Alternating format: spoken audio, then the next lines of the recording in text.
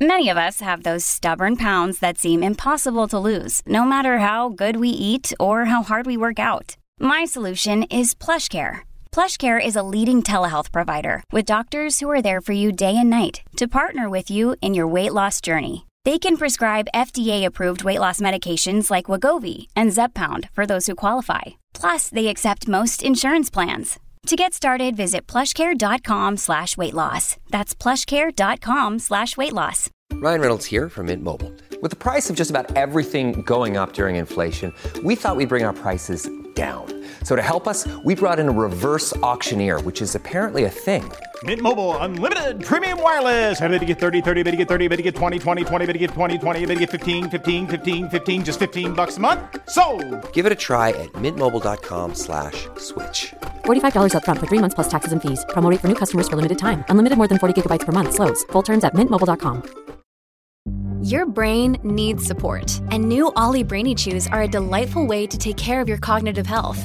Made with scientifically backed ingredients like Thai ginger, L-theanine, and caffeine, Brainy Chews support healthy brain function and help you find your focus, stay chill, or get energized. Be kind to your mind and get these nootropic chews at ollie.com. That's OLLY.com. These statements have not been evaluated by the Food and Drug Administration. This product is not intended to diagnose, treat, cure, or prevent any disease.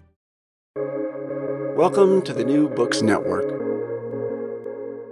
Welcome to New Books in Jewish Studies and Biblical Studies, both channels of the New Books Network. I am Rachel Edelman, professor of Hebrew Bible at Hebrew College in Boston. I'm your host for today. And I have invited Rhiannon Graybill, associate professor of religious studies at Rhodes College. We're going to be talking about her new book, Texts After Terror, published by Oxford University Press in 2021. But first, a little intro to Professor Graybill, whose work brings together biblical texts and contemporary critical and cultural theory. Her research interests include prophecy, gender and sexuality, horror theory, speculative fiction, and the Bible as literature. She is the author of the book called Are We Not Men? Unstable Masculinity in the Hebrew Bible, in the Hebrew Prophets, also published by Oxford in 2016. And most recently, Texts After Terror, Rape, Sexual Violence, and the Hebrew Bible. She has also co-edited 3 books, Rape, Culture, and Religious Studies, The Bible, Gender and Sexuality, Critical Readings, and Who Knows What We Make of It If We Ever Got Our Hands on It, The Bible and Margaret Atwood. Really interesting collections of essays. So her current projects include the Anchor Yale Bible Commentary on Jonah with Stephen Mackenzie and John Kaltner, and an edited volume entitled Lee Edelman and the Queer Study of Religion.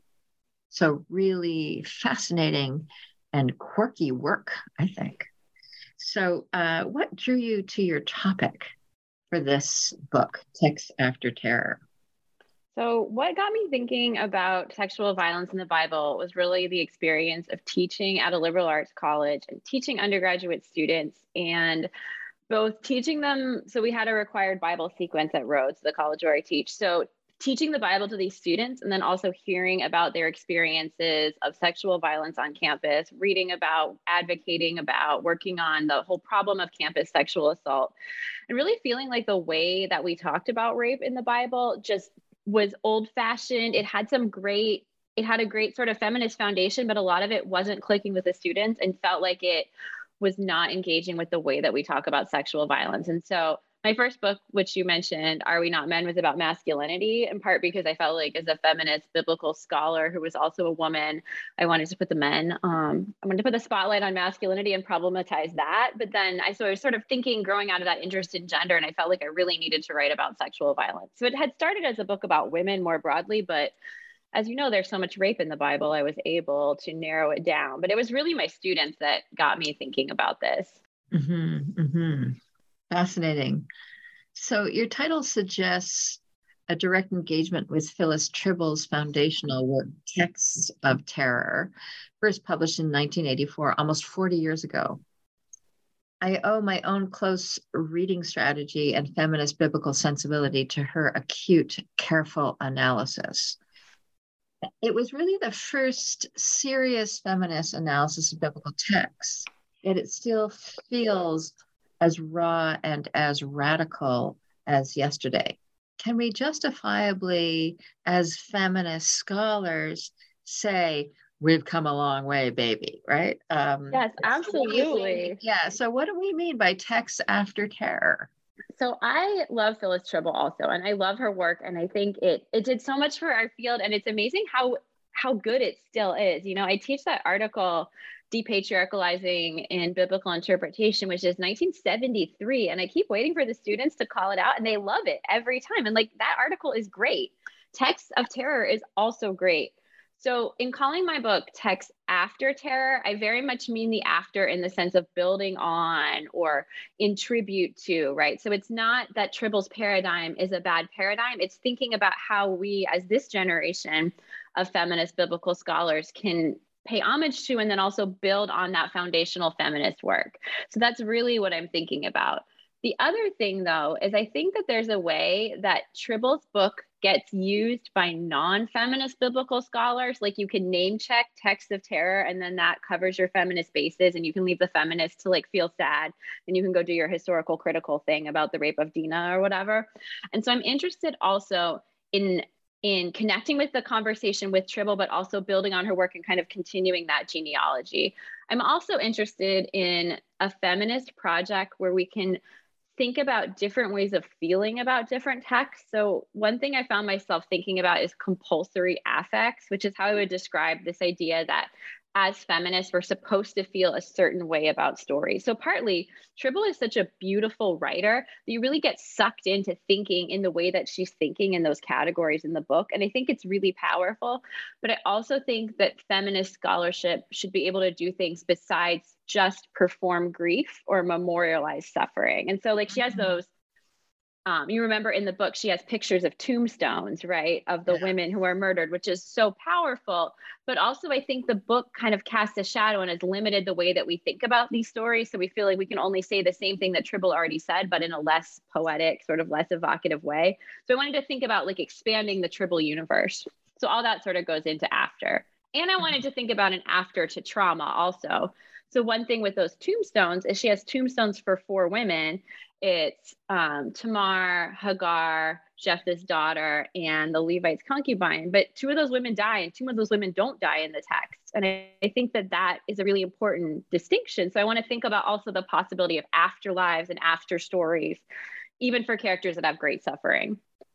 Excellent. Excellent. I also think you do an excellent job at problematizing the category of victim and thinking differently about agency vis-a-vis rape. The other great feminist scholar who I'm a fan of is Tikva Frymer-Kensky, and she has this category called victims, and she places all the rape victims in that category, victims. And I think you say, well, let's rethink that. Let's rethink what it means to be a rape victim and think about the subjectivity and reclaiming subjectivity without voicing over. So I want you to talk about what does it mean?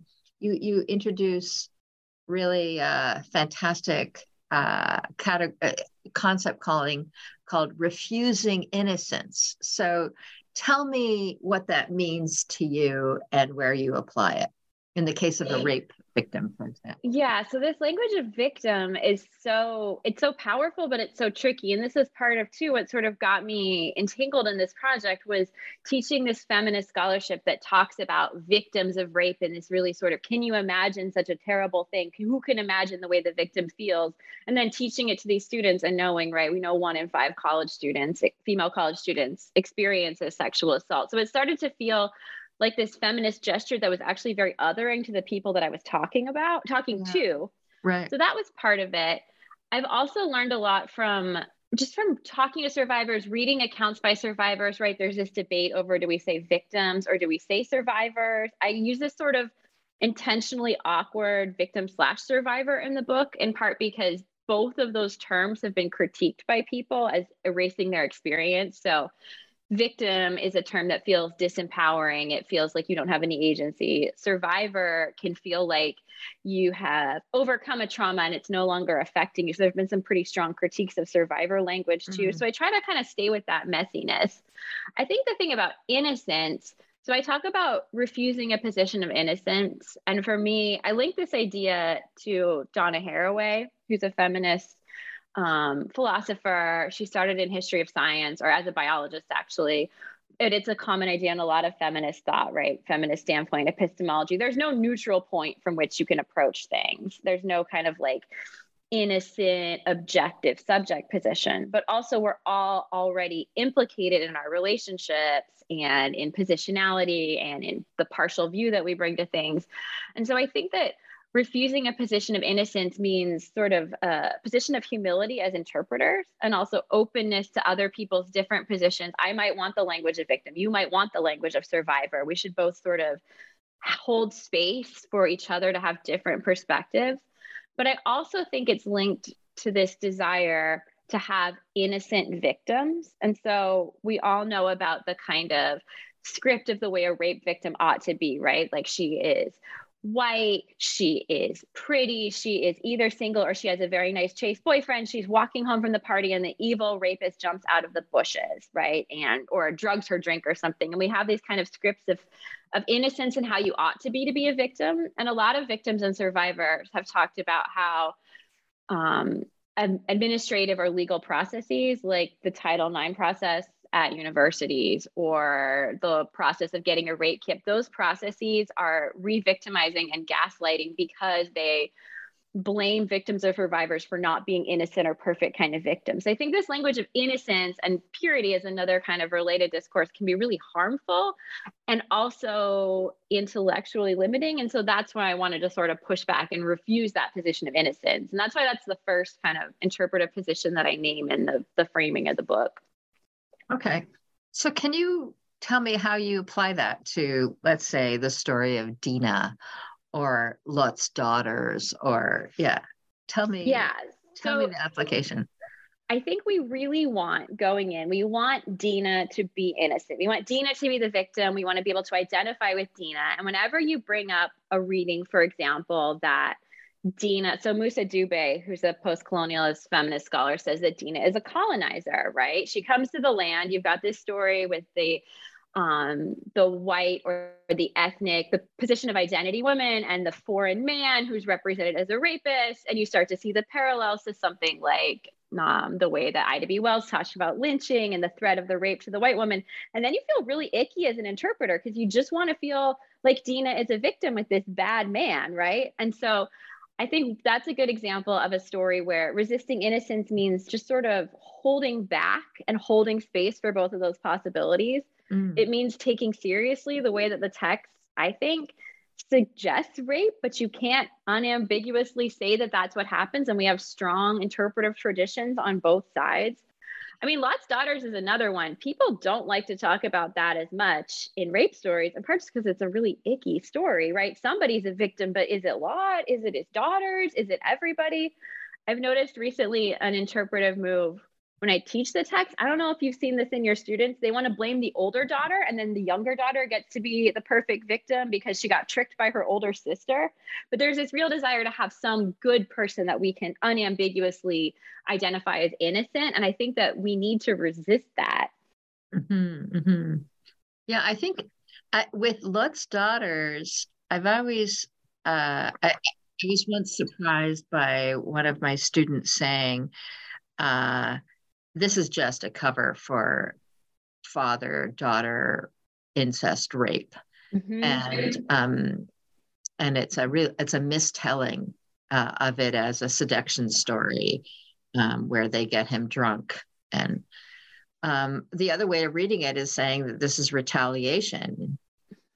He offered those two virgin daughters up to the mob to be gang raped by them, and then there's this divine intervention, Deus ex machina, and then they quid pro quo say, okay, you offered us up. We're gonna, now that we think we're the only survivors in the world, we're gonna seduce you in a cave. But it is icky, right? It's definitely an icky, messy story.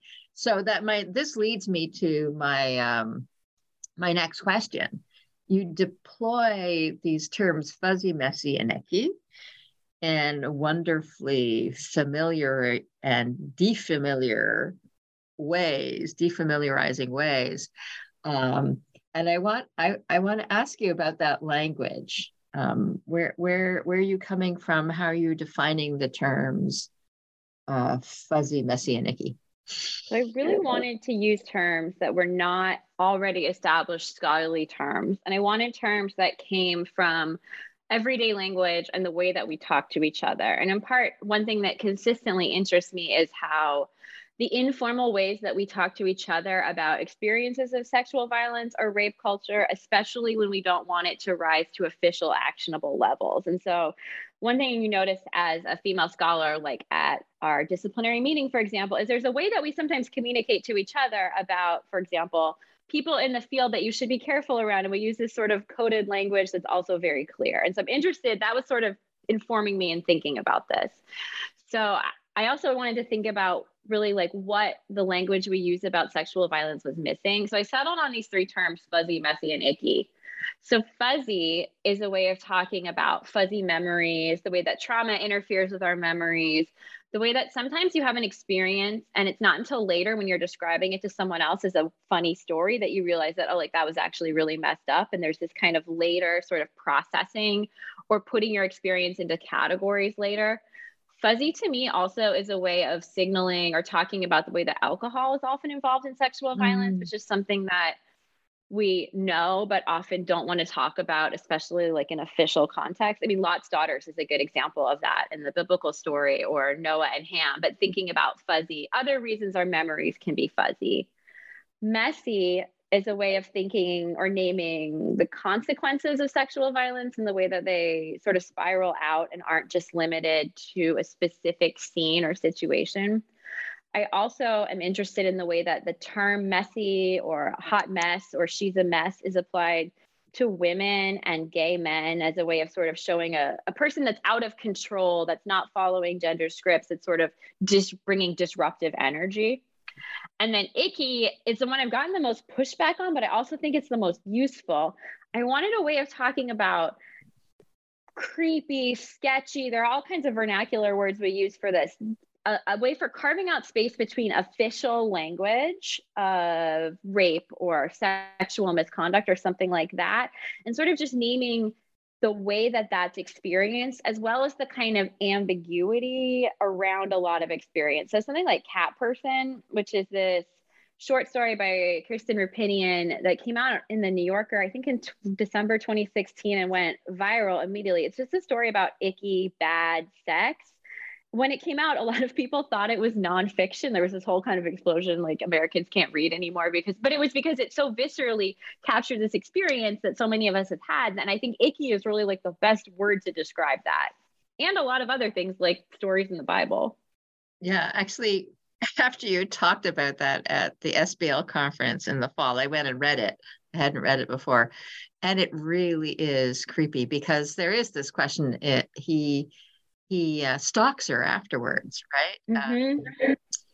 Mm-hmm. Yeah, it felt very familiar. I'm not surprised that they didn't think that people who read it didn't thought it was nonfiction because it feels very real. It's yeah. There's the part where he's inviting her back to his house, and she wonders if he's going to murder her, but decides it would be impolite to object.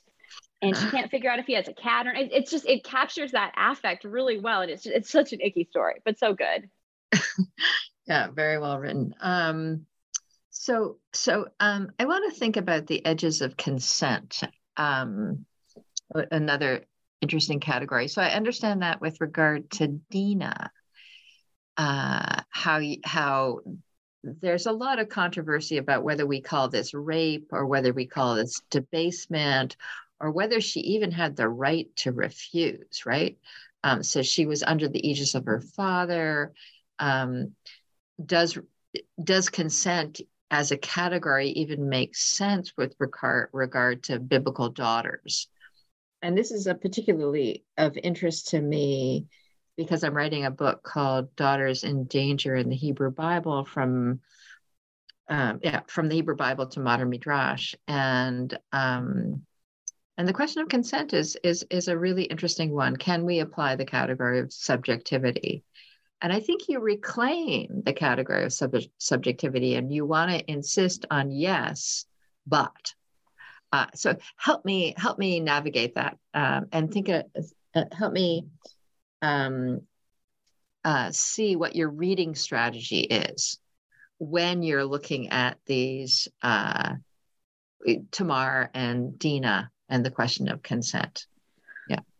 I think you're absolutely right that I want to hold on to subjectivity, but I want to push back against consent. And part of this is also when I started working on the book. So like 2016, 2017, consent was really, really white hot as how we were going to solve campus sexual violence. And so there were all of these, you may have seen a YouTube video, consent is like tea. If you offer someone tea and they don't want, they can say yes, they can say. There were all these kind of infographics. There was this idea, especially among college administrators and people that weren't actually familiar with how sexual violence necessarily played out, that if we just taught students what consent was, this would solve sexual violence. And so there were things like consent apps where, like, if we were about to have sex, you could consent on video on the app. And then if you retracted your consent, I would have video evidence that you had consented, right? Which is a horrible, horrible way to think about sexual violence.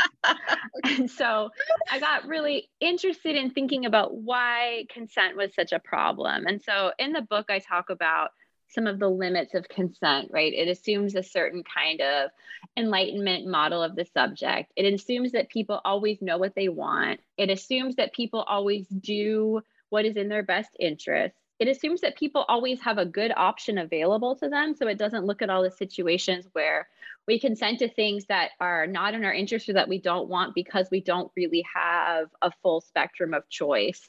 And then there's the classic, post-colonial disability critique, right? Only certain people and certain bodies are allowed to consent.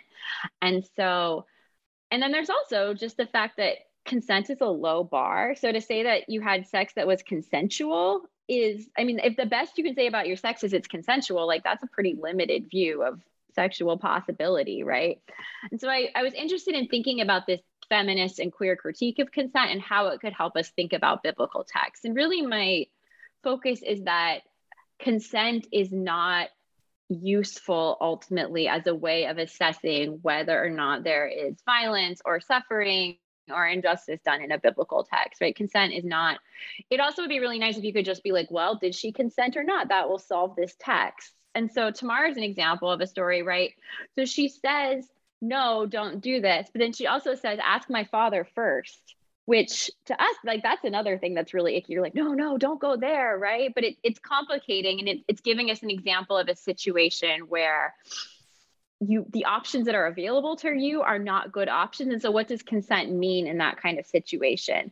I think it's also convenient that many of our stories about biblical sexual violence, our female characters don't speak. And there's this interesting tendency in reception to sort of fill in what they would have said, which is, it's so tempting and it's so compelling. And there are so many beautiful feminist works doing that. But I think that kind of erasure of the moment of speech also means we have to we can't apply a basically verbal contemporary model back on the text.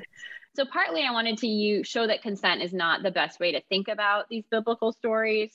And partly I wanted to use the biblical stories to show how maybe consent isn't the only way we should think about sex in our contemporary period. Really interesting. So the sort of a bivalent or a feedback, right? Let's reconsider consent in the contemporary context, and then let's see how it doesn't apply in the case of, well, Dinah, we don't know. And then in the case of Tamar, Tamar, when she says, oh, just ask dad first and he'll broker the marriage, and which implies that she would have consented. I don't know. I think I always think with Tamar, when she says that, it's such a plea for time. Mm-hmm. And in against the greater backdrop of the story, it implicates David, right? David is the one who sends her to her half brother to feed him when he's feigning illness. So David is implicated, right? David is implicated in his own daughter's, rape. And I think it's meant, right? She's the first victim after the episode with Bathsheba, with the adultery and then the murder of Uriah, Bathsheba's husband. So, it makes sense that the daughter, who's the most precious member of the royal household, should then be the first victim. And David is virtually brought right into the, to her debasement. And at the very end,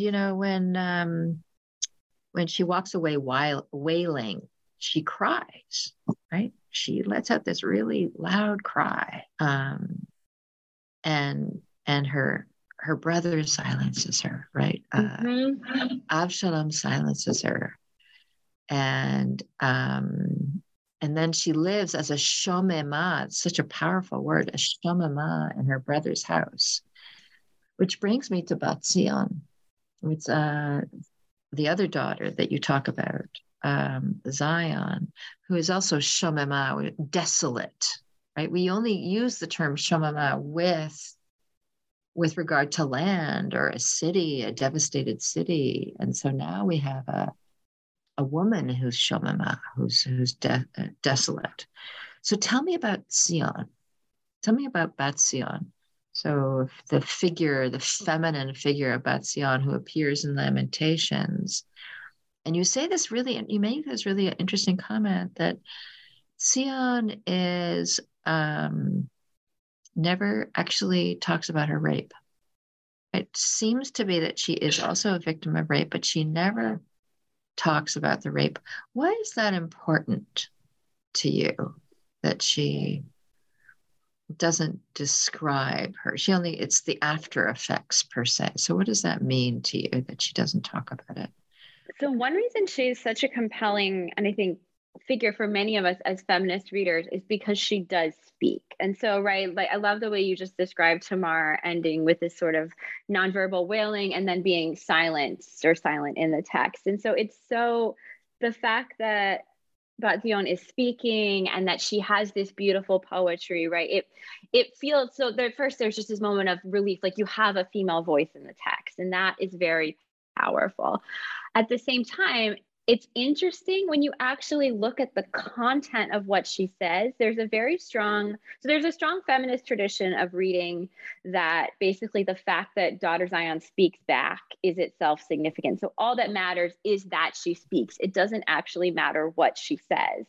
And I understand the impulse behind this reading, but I also think it's potentially a very patronizing reading, because I think it also matters what she says, right? I think many of us would agree that the fact of speaking is important, but also the content of your speech is important. And just to be treated as exemplary because you are able to speak it feels like a backhanded kind of compliment.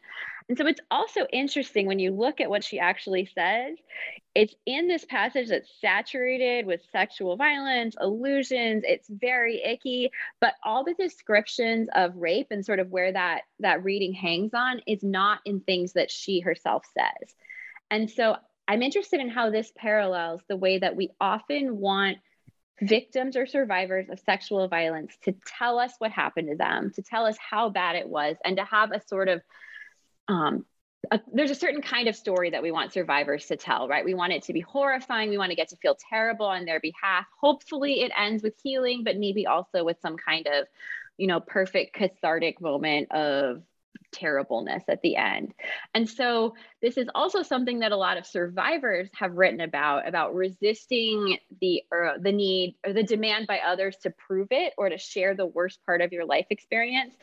So one of the books that really helped me think this through is by Leah Lakshmi Pipejna Samarsinha, who is a queer disability activist. And she has this great book called Care Work that talks about disability justice and talks about that kind of demand to constantly be showing the worst parts of your life and proving that you're truly a victim of trauma or truly disabled, and how that is actually a really cruel and unfeminist and damaging kind of demand to put on people. So I thought it was interesting that Daughter Zion, in many ways, our victim who speaks, then refuses to claim that.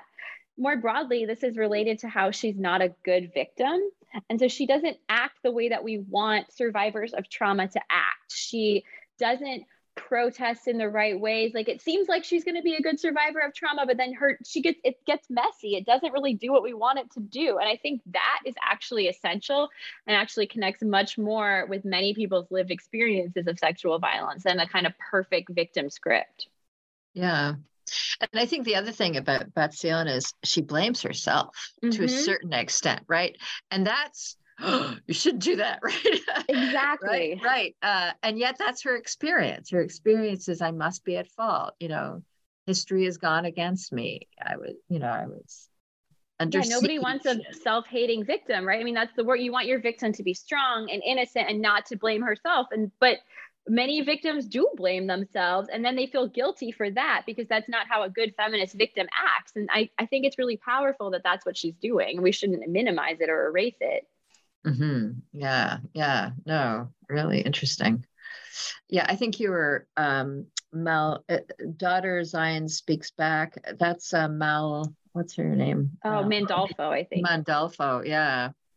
And I love the book. And then at the same time, I said, well, could be a closer reading. She's not doing a close reading, reclaiming the voice, but problematizing that voice. I think that was very rich reading. So tell me about Bathsheba. Bathsheba.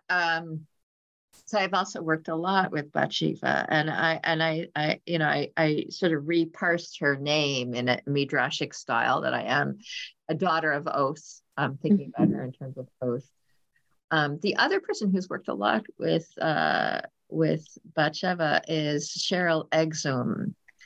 And she is one of the ones that says overtly, even if we can't say that Bathsheba was raped, right? We don't know whether she consented. Again, it's the problematics of consent. We don't know whether she consented to lie with King David or not. As a married woman, she's raped by the pen, effectively. And you sort of untangle that, and you say, no, let's revisit this, and say, well, what if she was willing? What if let's make it a fuzzy, ambiguous. So I want you to tell me about your take on Bathsheba. This is another tricky one. And this also, I mean, in many ways, writing this chapter grew out of teaching this story to my students. And just, when you close read slowly, so many things just always bubble up. And it's not feminist at all, but I think like Sternberg and Perry's reading, like that's a great reading of how power works here, of the sort of literary subtlety. And so to me, it really feels pretty rapey, but there are good feminist scholars on both sides, right? So there's a reading of Bathsheba as victimized, as taken. There is a reading that she is in a situation of limited power and she's doing what she can to improve her situation. And there are other kind of readings in between. And so instead of picking a side, I found myself wanting to think about how else could we think about harm in this text besides thinking about the question of consent? Because I think also this is a point that comes up consistently with students. How can you say no to a king, right? The power dynamics are such that it feels like a traditional consent model is just obviously inadequate to the story. Mm-hmm. And so this is where I found there's a scholar named Joseph Fischel who's written about consent. He has 2 books. Sex and Harm in the Age of Consent. And then the second one is a little bit more popular. It's called Screw Consent. And he talks about peremption, which is the limiting of future possibility. And he has this really nice reading of the play and film Doubt. The film is the one with Philip Seymour Hoffman and Meryl Streep. And it's about Yeah, it's about a Catholic priest who works at a school, and does he or doesn't he sexually assault this child? But what Fischel draws out really nicely is it's the limiting of possibility in the future for the child. Like, that gives us a different way to think about harm besides a kind of binary model. And so I wanted to think about how Bathsheba's future is limited in the kind of preemption of future possibility. I also was interested in thinking about her character so she pops up at a few moments, right? Like, it's mostly the rape story, but then you've got this scene with Nathan where he compares her to an animal, and that always feels very icky to me, the kind of like reducing her, it's minimizing her subjectivity more. And then she's gone from the text, and then she comes back right as David is dying to, get her son. I see, the parable of the little ewe lamb. Yeah. I find the parable is a little bit, I think the parable is doing a problematic thing in fully representing her as a victim and representing her as like an animal. And I think that sometimes, because it aligns with a sort of feminist reading, we end up reading, then we think we're reading against the text. We're actually reading with the grain of the text and fully reducing her to victim and stripping away any kind of agency throughout her story. So I want to think about her more richly, and also she's also a problematic character, right? I mean, the way that she treats Abishag, the way that she's not there's a complexity there that it's easy to erase if you just make her into a passive victim. And so I think thinking about how her future is limited and the kind of harm she experiences, and then thinking about that harm as related to the way that trauma plays out, right? Hurt people is a cliche, but it also lets us think about sort of the ways that harm can spiral out from a particular situation. So I wanted a kind of thicker, richer, more complicated Bathsheba. Yeah. She's the one that makes sure that Solomon, the second son that she conceives with David, is throned, and she invokes an oath. Yeah, she's set up by Nathan, the prophet, but she's the one who invokes the oath and reminds David of this supposed oath that he made as a promise to her. And then she sets Adonijah up to be killed by Solomon, right? And says, oh, Adonijah wants Abishag as a bride. Oh, really? Does he want the throne next? And then off with his head, right? So does she know? And there's this whole question, and we can invoke Perry and Menachem Perry and Sternberg and Perry, right? Menachem Sternberg and Perry, who talk about those ambiguities in the text. Does she know or does she not know the implications of reporting Adonijah's request for Abishag, and that it would lead to an execution? So she's a smart one. She's potentially very manipulative. And yet I think we need to be careful not to read that that we have a tendency to read that, but that three-dimensional Bathsheba back into the original scene of seeing her bathing on the roof. At the same time, she does seem to go with him, right? She vatavo alav. So there is what to work with. I don't think she's a flat character as she's often been described. And I really loved your unpacking of that. So I loved your book. I loved reading it. It was so rich, really cracked open the biblical text in interesting ways. What about your methodology, right? I want to think about your methodology of using modern film, contemporary film, modern novels. You're not engaged in a historical critical reading, but I think it's still a very careful reading. So what is that? How would you talk about the method that you're using? So yes, I'm not a traditional historical critical scholar. Sometimes I once got a critique that my work was historically anachronistic. And I was like, yes, like that is the point of what I am doing here. Absolutely. Embrace it. Yes. Exactly. Yeah. But I'm interested in how so I find literature especially really useful to think with. And I find that literary texts in many ways do things when you put them in conversation with biblical texts. And for me, it's especially literary texts that aren't necessarily specifically about the Bible, but I find that collision between the Bible and contemporary literary texts really illuminating. So you mentioned at the beginning, I've worked a lot on Margaret Atwood. And one thing that really struck me when working on this project, I was rereading The Handmaid's Tale because I was teaching it. And The Handmaid's Tale has become such shorthand for talking about women who are victimized, for talking about rape. You know, wearing a handmaid's costume to go protest is a good way of saying you have no agency because the male religious and political authorities have taken it from you. And Offred is describing the scene where she is being raped by or having sex with the commander.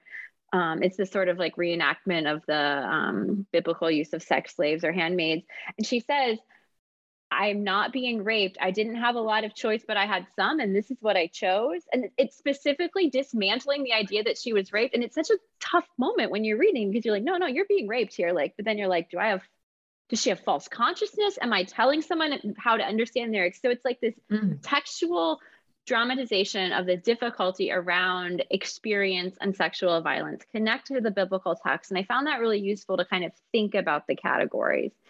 The other thing I was really interested in doing in this book, and here I'm inspired especially by Sarah Ahmed, who's a queer feminist theorist whose work I find just really beautiful and generative, was really intentionally thinking with scholars who are not male. So with women and non-binary scholars, I have some queer male thinkers. I mean, there are some male scholars in the book for sure, but I think, and so that is both on the level of theory and also on the kind of literary text I engage.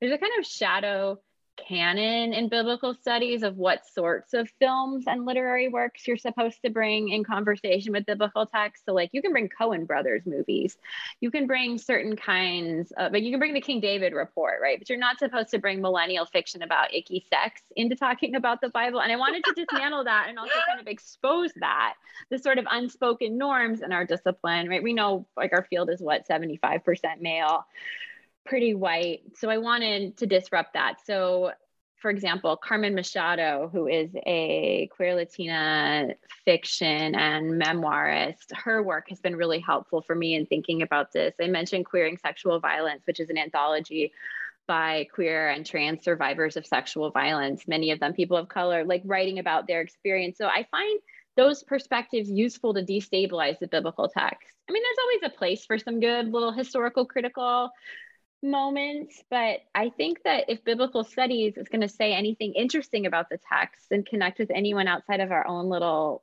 insular field, it's helpful to look beyond it. I also think for us as feminists and queer scholars, we should be conversing with other feminist and queer work outside of biblical studies, because otherwise we become our own sort of weird little feminist offshoot and it's not connecting in the same way. Really nice. So I mentioned this point at the SBL conference, but I'll mention it again here in our conversation. What do you think of collections of modern midrash like Dear Shuni, written in Hebrew originally, now recently translated into English? So these Israeli feminist writers are appropriating the biblical text and giving new voice and new interpretations to these passages. And the other person I think about is Alicia Jo Rabin's work, Girls in Trouble, the indie rock band. So what do you think of that? I think it's great. So I think that is such a rich literary practice and feminist practice. And I think that those can also help us see the text in such different ways. In some ways, I feel like when I try to write about those texts, it feels like the literature is doing all of the work. And so I end up just explaining in a way that's less good than what the literary retelling is already doing. But I think it's such an important feminist method for me, so my entry point into that was like growing up in the 80s, like feminist retellings of fairy tales were such a thing at that time, right? And so, right. you know, taking the evil stepmother, the sister, and sort of destabilizing the canonical myth. So I always think back to that. And I think that that is such a rich way of understanding. So Sarah Maitland does a lot of that with fairy tales. She also has a beautiful retelling of the Sarah and Hagar story that I talk about really briefly in my book. But so it's not really a part of this project, but I think it's such an interesting approach. I'm starting to work on a project now about the woman is land and the female body, and I'm using speculative fiction to kind of do some of that thinking. But I think that's maybe a place where some of the midrashic feminist rewritings might also be useful. But yeah, I love that. Mm-hmm. I wish I had more of it in the book. Yeah. Well, thank you. So tell me what you're working on now, Rihanna. You mentioned this land and the female body. Tell me about it and maybe other projects that. Well, the first thing is I've been writing this Jonah commentary not forever, but for almost forever with two of my Rhodes colleagues, John Kaltner and Steve McKenzie. And we have the page proofs now, so it should be out this year. So massive Jonah commentary. We also have a short book called What Are They Saying About the Book of Jonah that we have finished up. So two kind of collaborative Jonah projects, more historical, although our commentary also talks about things like trauma theory and post-colonial theory and affect theory and spatial theory. So kind of trying to bring a little bit of new energy to the Anchor Bible series. Mm-hmm. And then after I wrote my Rape book, I kind of just needed a little time and space to just sort of recover and think. But I'm very early, but I've started working on another monograph, which is about reimagining the metaphor of the woman is land and the land is woman, and thinking about how we can think about that common biblical metaphor without just reinscribing colonial logics of rape and domination, and without just sort of thinking about female bodies as things that give pleasure and are dominated by men. And so I've been thinking about some of the texts like in Song of Songs and in the Prophets, and I think I'm going to talk about Numbers a lot too, together with some feminist literature rethinking the body. So for example, there is a short story by Vandana Singh called The Woman Who Thought She Was a Planet, about a woman who turns into a planet. It's fantastic. And it's such an interesting way of thinking about woman as land as metaphor is no longer a metaphor because she actually is a planet.